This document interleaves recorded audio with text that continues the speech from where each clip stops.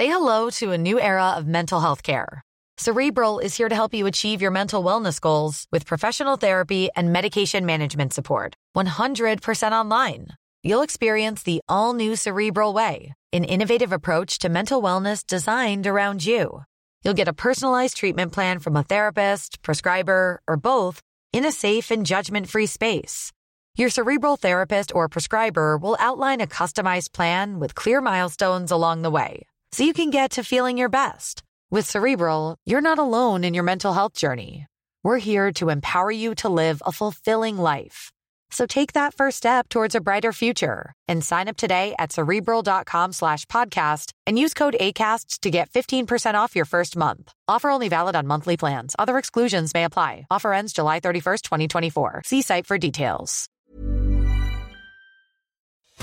I'm Piers Morgan, Uncensored. Coming up on tonight's programme, grating Britain. Millions facing rail rage as militant unions strike the wrong chord. No conversion. Rugby League follows the swimming trans ban. Should athletics be next? Caitlyn Jenner will be with me live. And victim or villain? We'll debate that extraordinary interview with Jasmine Hartin from last night and the mysterious fatal shooting of a police chief in Belize. And he's the hottest property in world sport right now. Days after his thrilling US Open victory, golf sensation Matt Fitzpatrick will be with him.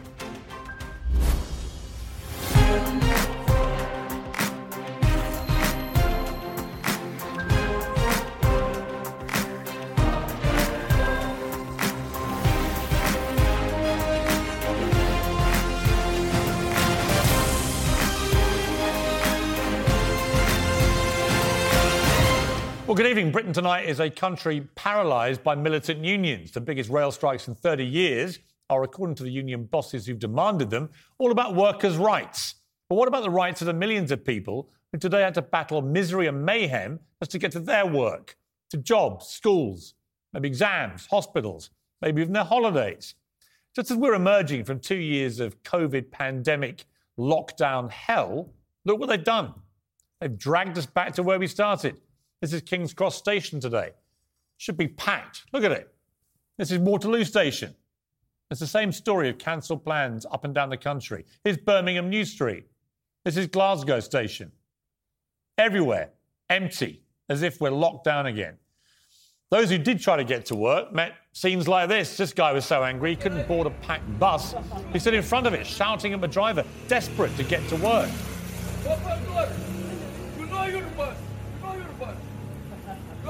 And at the heart of it all is this guy, the RMT union boss, Mick Lynch, a man whose own Facebook profile picture has himself modelled on the Hood, that evil mastermind bent on world destruction who terrorised the Thunderbirds. How apt.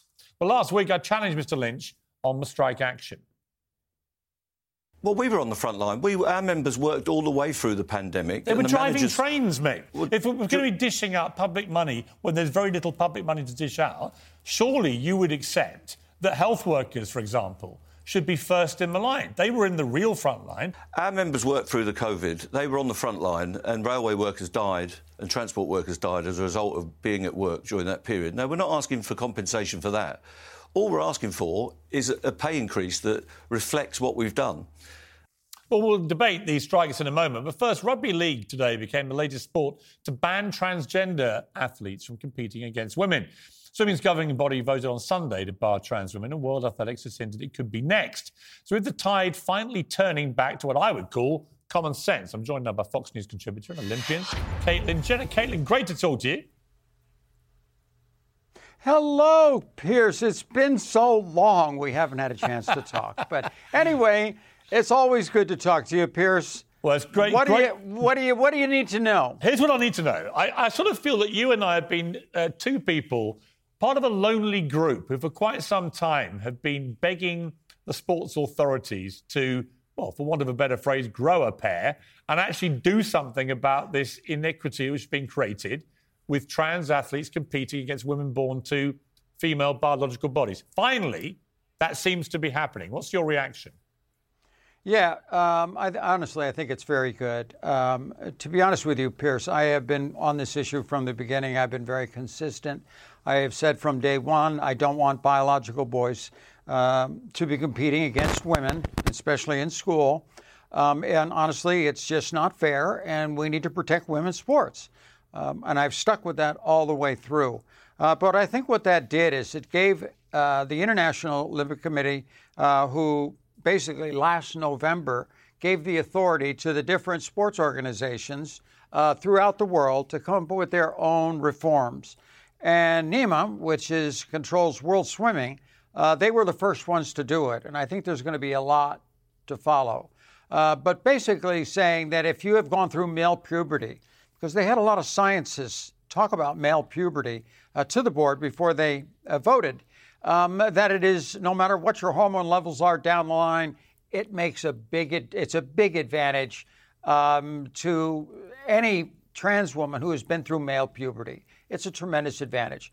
So because of that, they voted 71.5% of the board voted to change the rules. So now, if you have gone basically through male puberty, they are saying before the age of 12, you can't compete in swimming with women. And honestly, I think that's the right decision. We need to protect women's sports, and I think this will have a big impact on it. Yeah, not I agree. only just on this. Only just on this. Yeah, go on. But your guy, Sebastian Coe, I read an article today. He's with track and field with the Olympic Committee. They're looking into the exact same set of rules. Well, this is just the tip of the iceberg. We have got a clip of Lord Coe actually talking about this. Let's play the clip. Yeah. Maintaining the primacy and the integrity of female competition is absolutely vital. If it's a judgment between inclusion and fairness, we will always fall down on the side of fairness.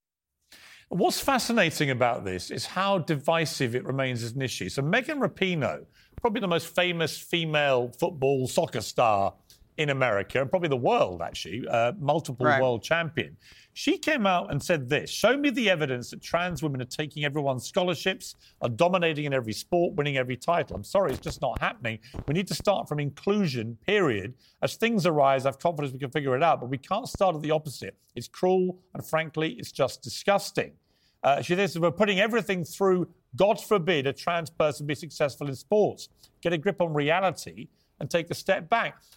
What I don't understand about it, if I was interviewing Megan Rapinoe, I'd be saying, look, I remember when the women's American soccer team, the best in the world by miles, best it's ever been, led by Megan Rapinoe, played a bunch of 15-year-old boys at soccer, and they got beaten. Yeah. They got beaten 5-2, I think, which shows you what happens if you don't separate the sexes when it comes to any physical sport. You know what? I think this is a good decision. You know, Leah Thomas, from the beginning, I've never had a problem with her. She has played by the rules.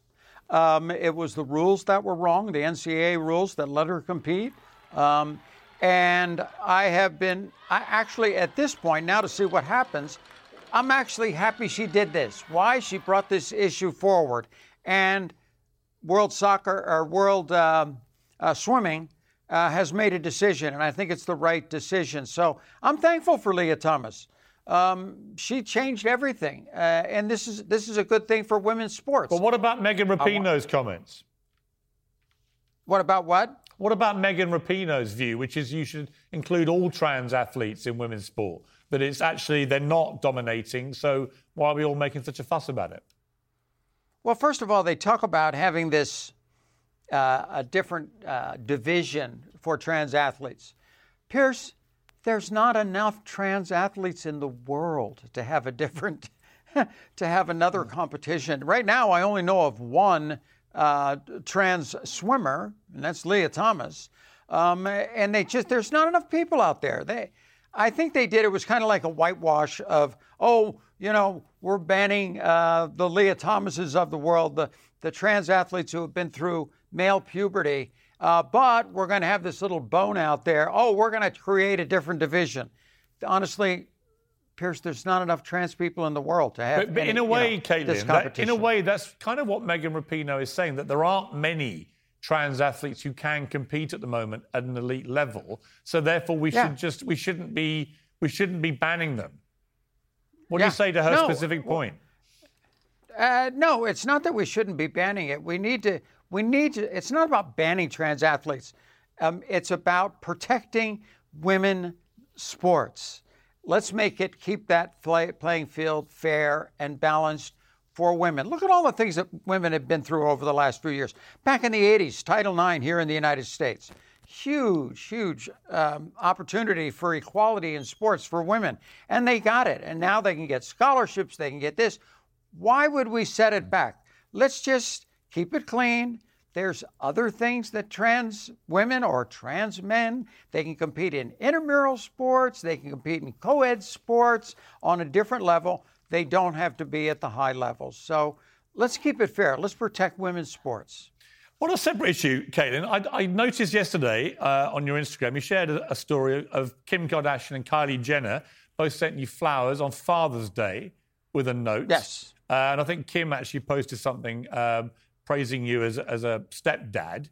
I guess for you, is it confusing? Does it feel perfectly normal? They call you still a stepdad, that you're still their father? How do you feel about it? My kids are the absolute best. I'm the luckiest parent in the world to have children like this, especially Kendall and Kylie. You know, when I went through this 7 years ago, they said, well, you know, Dad, what do we call you? And I thought for a second. I said, Dad. I'm your father. I've always been your father. I will always be your father. I will die your father. So I have no problem with you whatsoever calling me Dad. Okay? And that's just the way it is. And they have been very good at that. But what they're even better at is even when they talk about their dad, they always go, their dad, she did this. Right. They change pronouns right in the middle. And every time I hear it, my dad, she, I'm like blown away how smart my kids are and how respectful they are of my wishes, because I'm their father. I'm certainly not their mother. I wouldn't. It's disrespectful to their mother, which I'm not that type of person. But I've always been their dad, and I'll be their dad until the day they die. So call me Dad, but they do change pronouns. My dad, she does this. My dad, she does that. Which actually, in a way, is the kind of accommodation I think makes a lot of sense and takes a lot of the heat out of this debate. People can just be a little bit giving on both sides, right? Yes. First of all, Piers, you know me. I'm a common sense person. I'm not into all this, oh my gosh, pronouns and this. And people, my mother calls me by the wrong, she's 96 years old. She'll every once in a while slip when she's in the middle of an argument, you know, Bruce, you got to do this. I don't even say anything. I don't care. The bottom line is I'm happy. I wake up in the morning, every morning, and I just be myself all day long. That is the best feeling in the world. I don't have to lie to anybody. I don't have to misrepresent myself to anybody. I just have to be me. And because of that, it's allowed me to go out and do other things in business. Like actually, I'll be in the UK here, not this weekend. Next weekend is the British Grand Prix. I have 2 cars in the W Series. One is a Brit, Jamie Chadwick, yes, who's won the first 3 races. She's on Jenner Racing. And I have a young girl named Chloe Chambers, who's only 17 years old, great young driver coming up.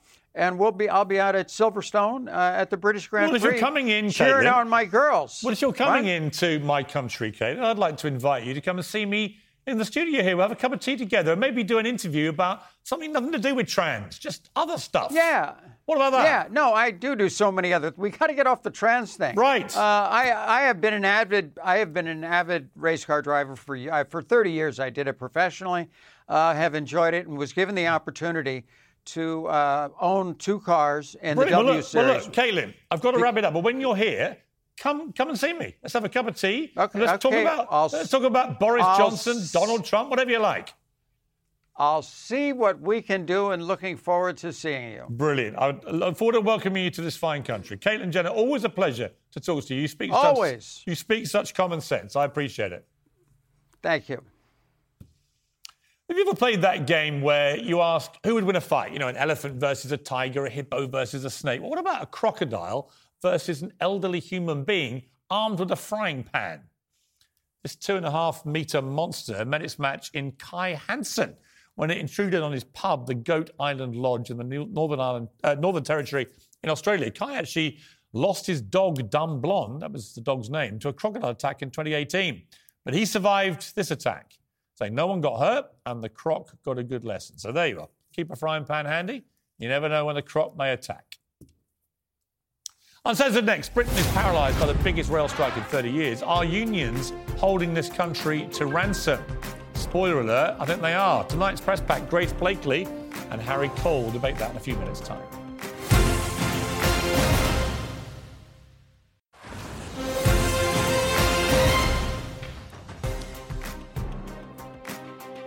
Welcome back. I'm joined by the Piers pack, socialist author Grace Blakely, and poor old Harry Cole from The Sun, who couldn't get here because, yes, the rail strikes. We'll come to that in a minute, Harry. I want to ask you, Grace, first of all, about the Caitlyn Jenner interview and this wider issue of trans athletes in sport, because it is a hot potato. Megan Rapinoe, very strong about this. They should all be allowed to compete. What's your view?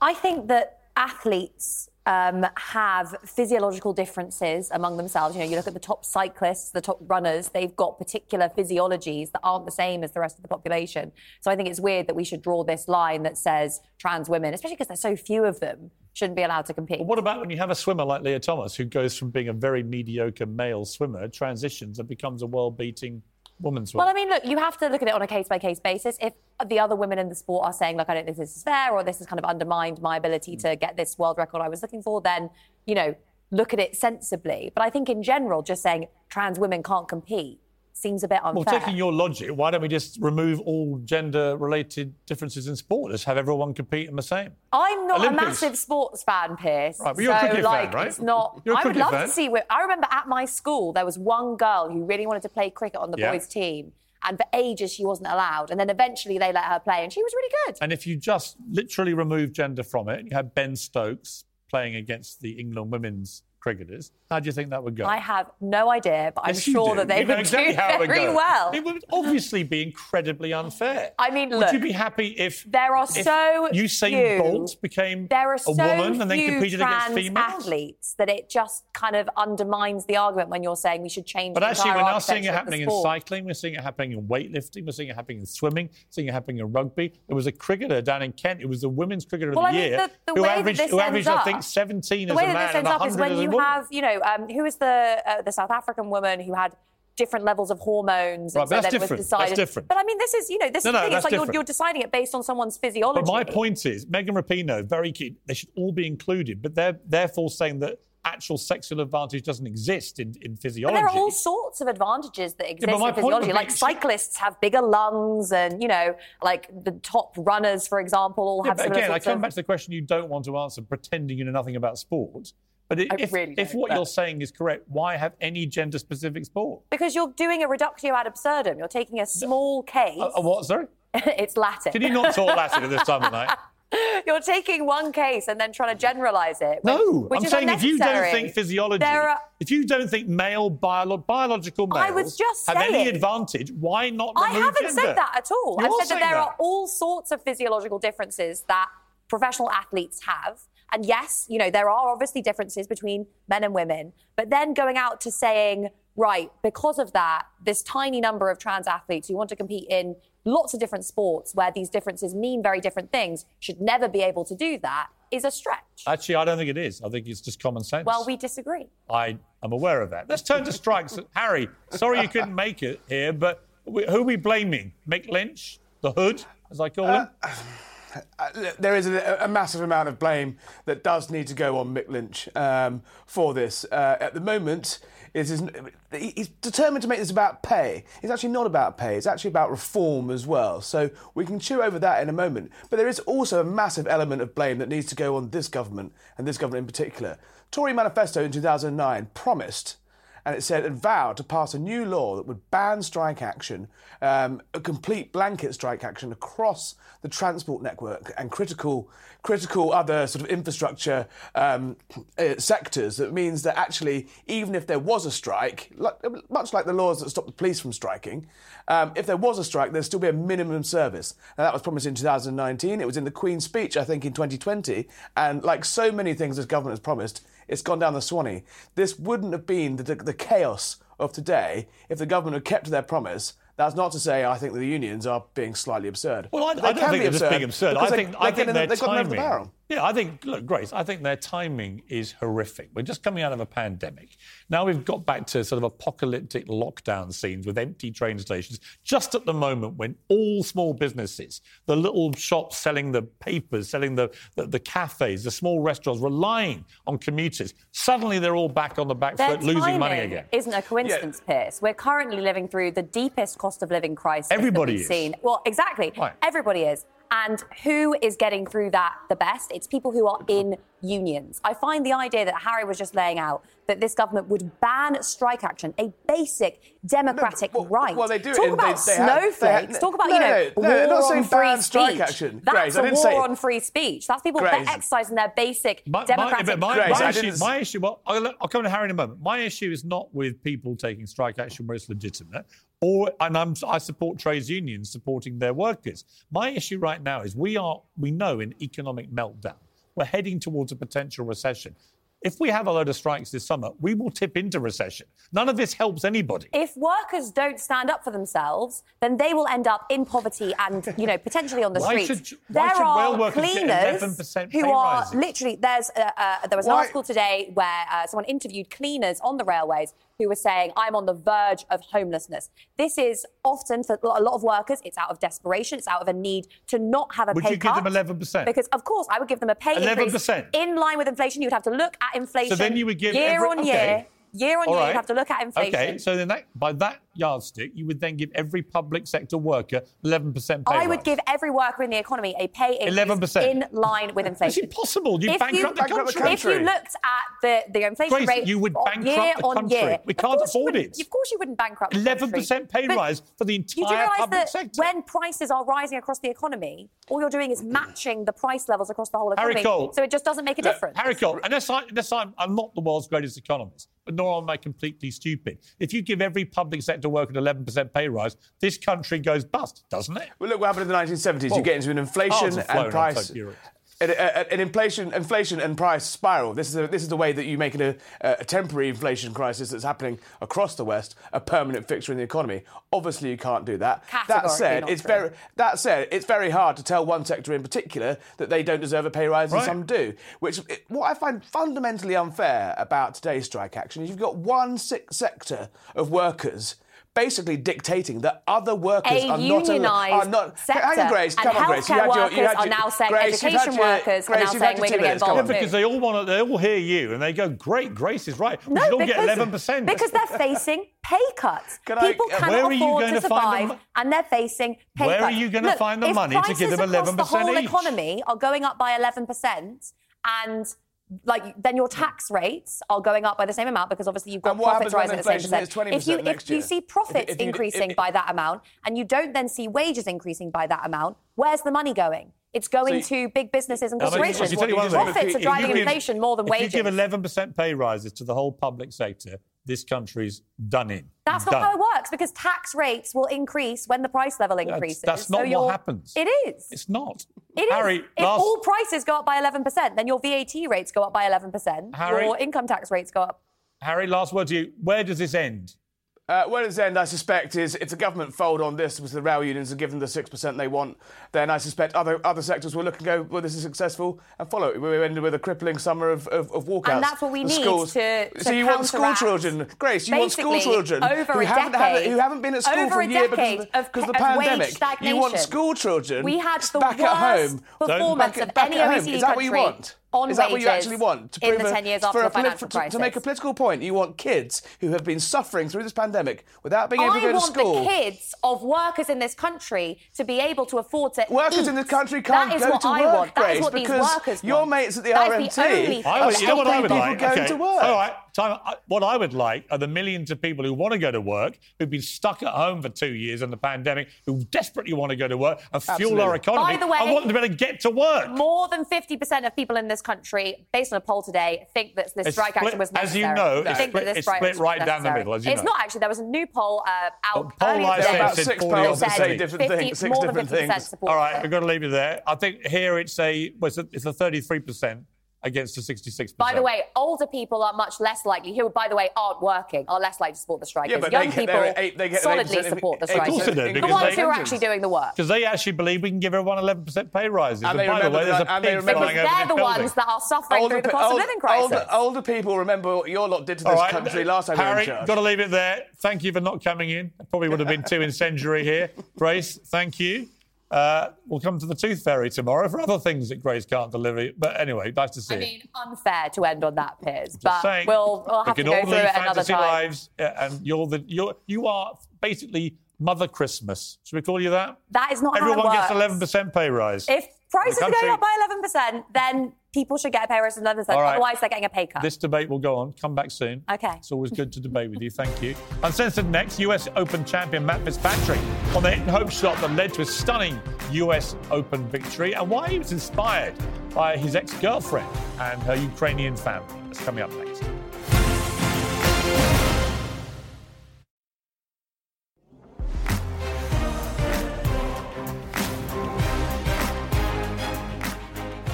Welcome back to Piers Uncensored. Well, next to golfing superstar, who's just become the third Englishman in 52 years to win the US Open. Matt Fitzpatrick followed in the footsteps of Tony Jacklin in 1970 and Justin Rose in 2013 to win the major title. So where did he get his inspiration for such greatness? I'll ask him in a moment. But first, let's take a look at that winning moment.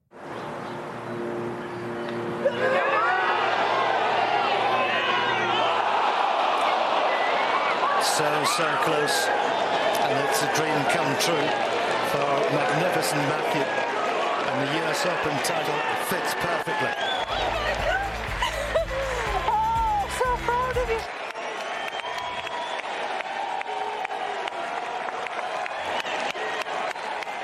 Well, I'm delighted to say I'm joined now from America by Matt Fitzpatrick, US Open champion, no less.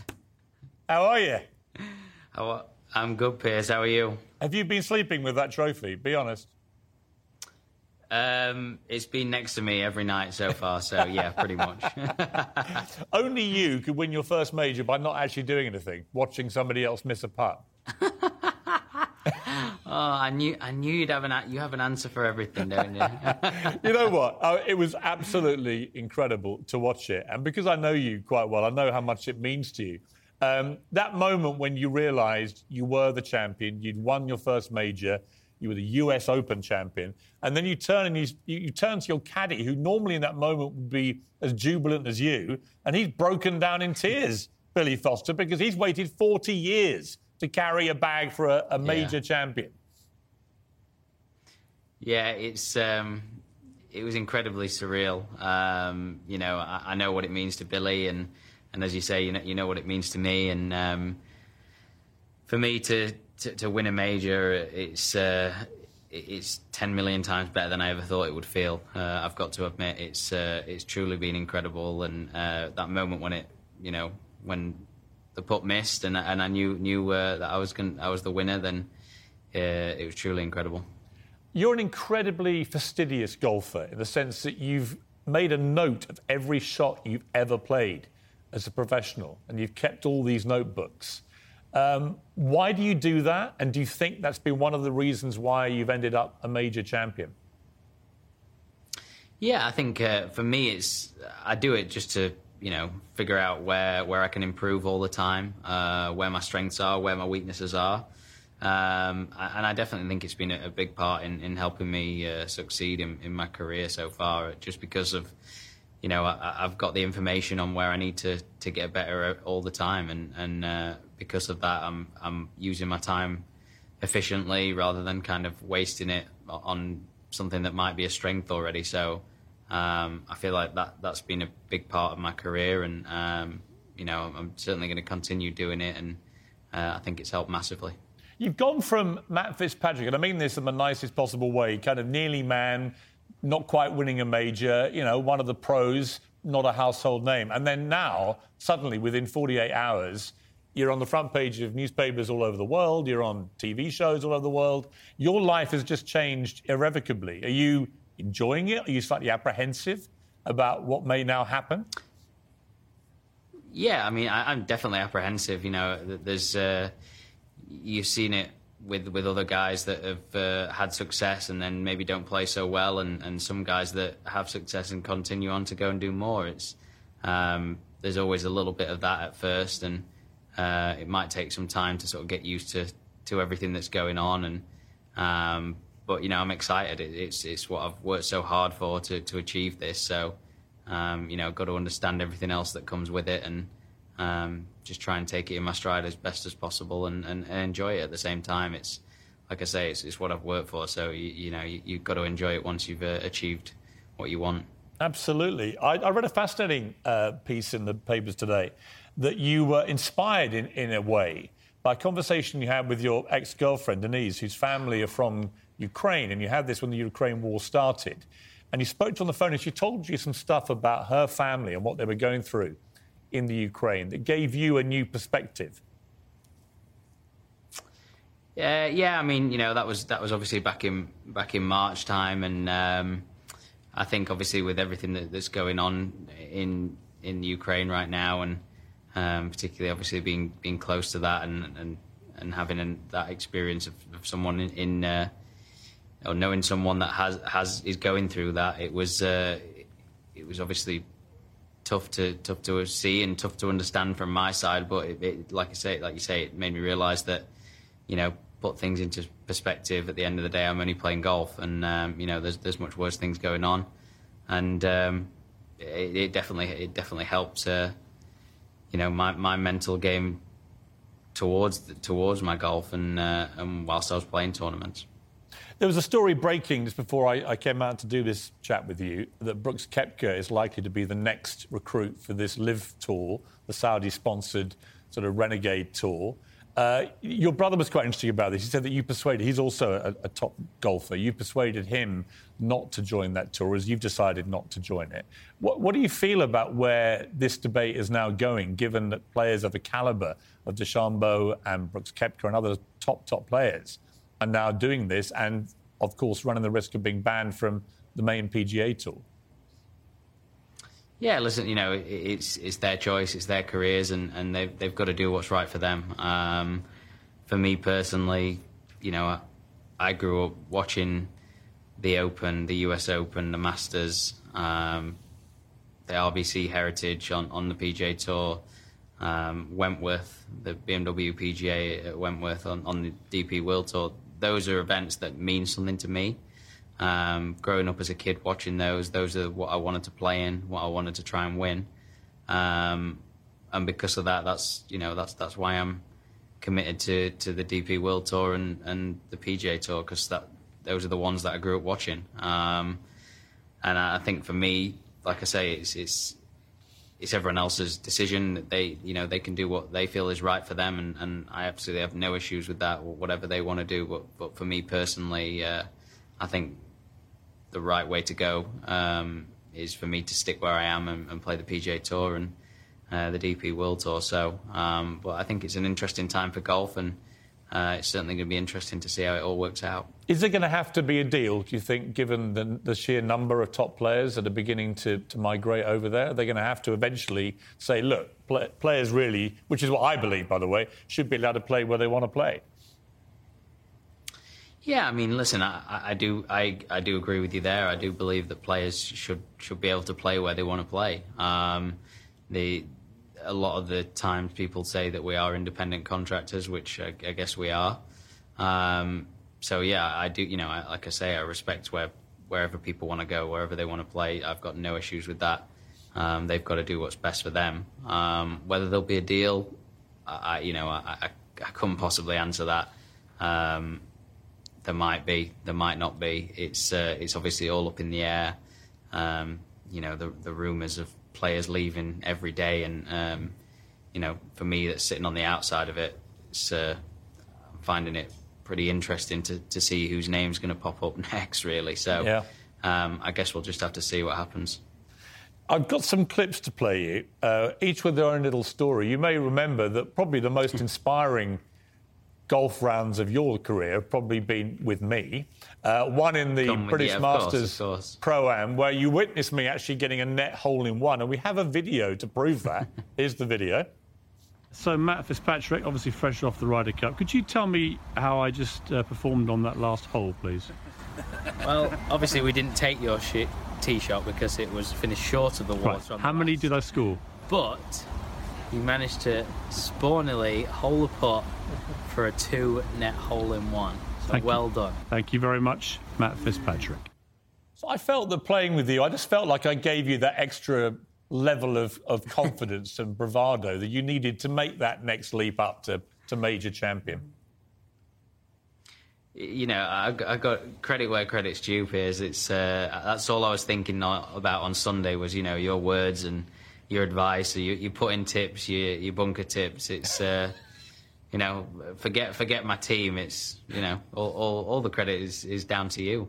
Thank you, Matt Fitzpatrick. I'm very glad you're finally recognising the massive contribution I've made to your victory.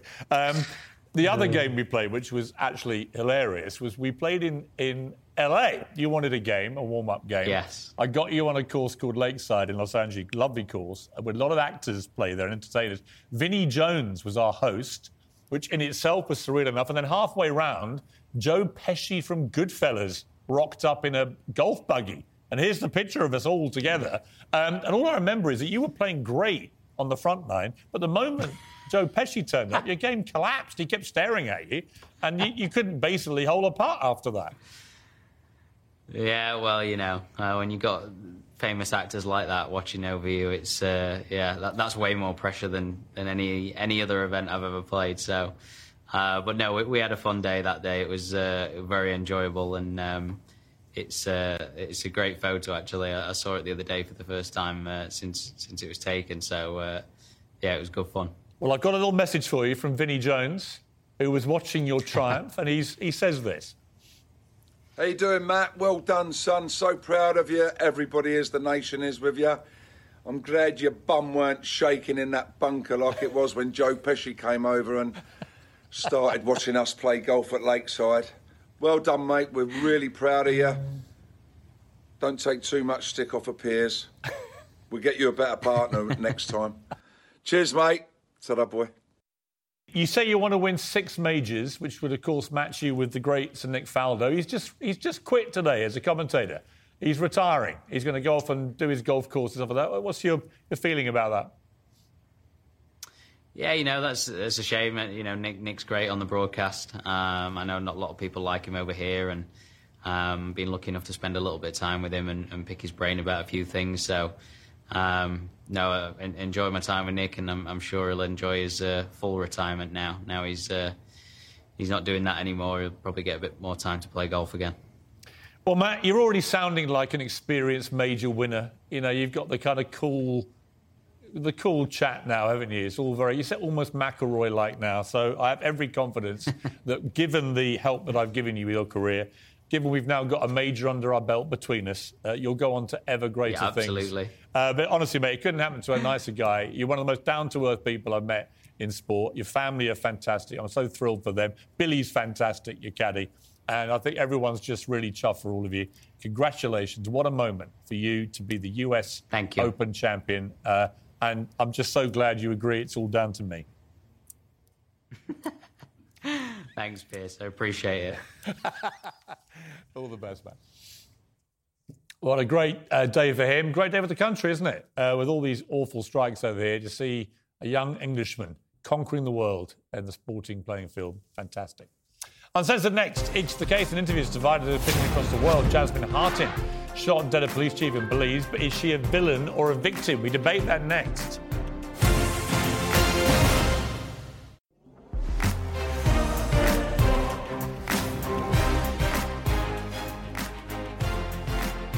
Last time we aired an extraordinary interview with Jasmine Hartin, daughter-in-law of billionaire Lord Ashcroft, charged with manslaughter by negligence of the shooting dead police chief Henry Jemmett in Belize. Hartin insists it was an accident. Gemmett's family is convinced otherwise. Well, the interview has divided opinion. So tonight we'll debate, is she a victim or a villain? It was a very tragic accident. I don't ever remember touching the trigger of the weapon. I was struggling to remove the clip from the gun, and that's when the gun went off. I could see blood and feel the blood. I tried to wiggle out from under him, And that's when he started slipping into the water. I mean, I've seen videos, which I know you will have seen too, of you expertly shooting a watermelon, for example. I greatly disagree with you. I've never owned a gun. Jasmine Hartin, I don't know when she is telling the truth. She changed her stories so much. My brother is so skillful and careful with his firearm. He would never ever hand over his firearm to anyone. So with the closeness from the back of his head, his execution style, I still believe that she should still be charged for murder. Well, I'm joined now by Cherise Halsall. She's a reporter in Belize who's followed the story closely, and former Scotland Yard detective Peter Blexley. Well, welcome to both of you. Cherise, you've interviewed Jasmine, as I have. What is your belief? I mean, I'm in two minds, I'll be honest with you. I don't really know what to believe because there are lots of inconsistencies in her story. But if she did kill Henry Jemmett deliberately, I need to work out why she would have done that. And that's the bit I struggle with. Although we know that she did say originally he was shot by someone from a boat, which in itself is suspicious because she knew that wasn't the case. What is your take on this? That's exactly my take, Piers. It's hard to decide. We have her telling these different types of versions. First, she says she never said anything about a passing boat. Then she speaks to Discovery Plus and she says that she lied, which is on the record. Then she speaks to you and once again says that she never said that. So it's difficult, but essentially, and I've spoken with her many, many times, I do believe that it was an accident. I also believe it was an extraordinary set of circumstances that both her and the officer should never have found themselves in if they weren't being that irresponsible. OK, Peter, you've investigated many crimes in your time as a detective. You've watched the documentary, the full interview. What do you make of it? I think Jasmine Hartin is not a very convincing witness. And I really drilled down on the detail last night and paid attention to a lot of the minutiae, trying to find out and draw an opinion. Is this a witness of truth or is this someone that we simply can't believe? You talk about the relationship as to why she was there with Henry on that pier. She spoke with glee about how happy she was to be leaving her relationship with Andrew. She also spoke about how Henry was leaving his relationship of 14 years. Two people exiting a relationship with a bottle of wine on a pier and a speaker to play some music and, most dangerously, alcohol and a gun. So what do you think happened? What's your gut feeling? Well, I'd like to see the forensic evidence and I'd like to see the pathology evidence. That would help me hugely. But while you ask that question, when Jasmine says she can't remember the finger being on the trigger or the trigger being pulled, this is a woman with some firearms training. The way she shoots that watermelon on the beach is not a woman who's naive about using guns. That's why this whole defence of he was teaching me how to use a gun. Really? Because you've been blasting watermelons on this footage we've got like a Navy SEAL. And there is a picture of her clearly on a firing range. You see the target behind her. She's got the goggles on. Look at that finger, the trigger finger. Ramrod straight, not on the trigger, outside of the trigger guard like it should do. Good weapons safety skills being displayed there. She's been taught those. And again, when she has the shotgun and fires the watermelon, fairly soon thereafter, there's just a split second when you see her finger once again off the trigger and outside of the trigger. And yet she says, I can't remember pulling the trigger. Cherise, I mean, what do we think is going to happen in this case? Because at the moment she's facing this manslaughter by negligence charge, which actually probably would mean less than a year prison sentence, that she would therefore probably get out because she's already served that time, even though she's currently out. What's the feeling on the island of Belize about where this goes, this case? She could face as little as a fine. It's going to be very interesting to watch. She has a very good attorney, very good Belizean attorney, as well as 2 UK attorneys.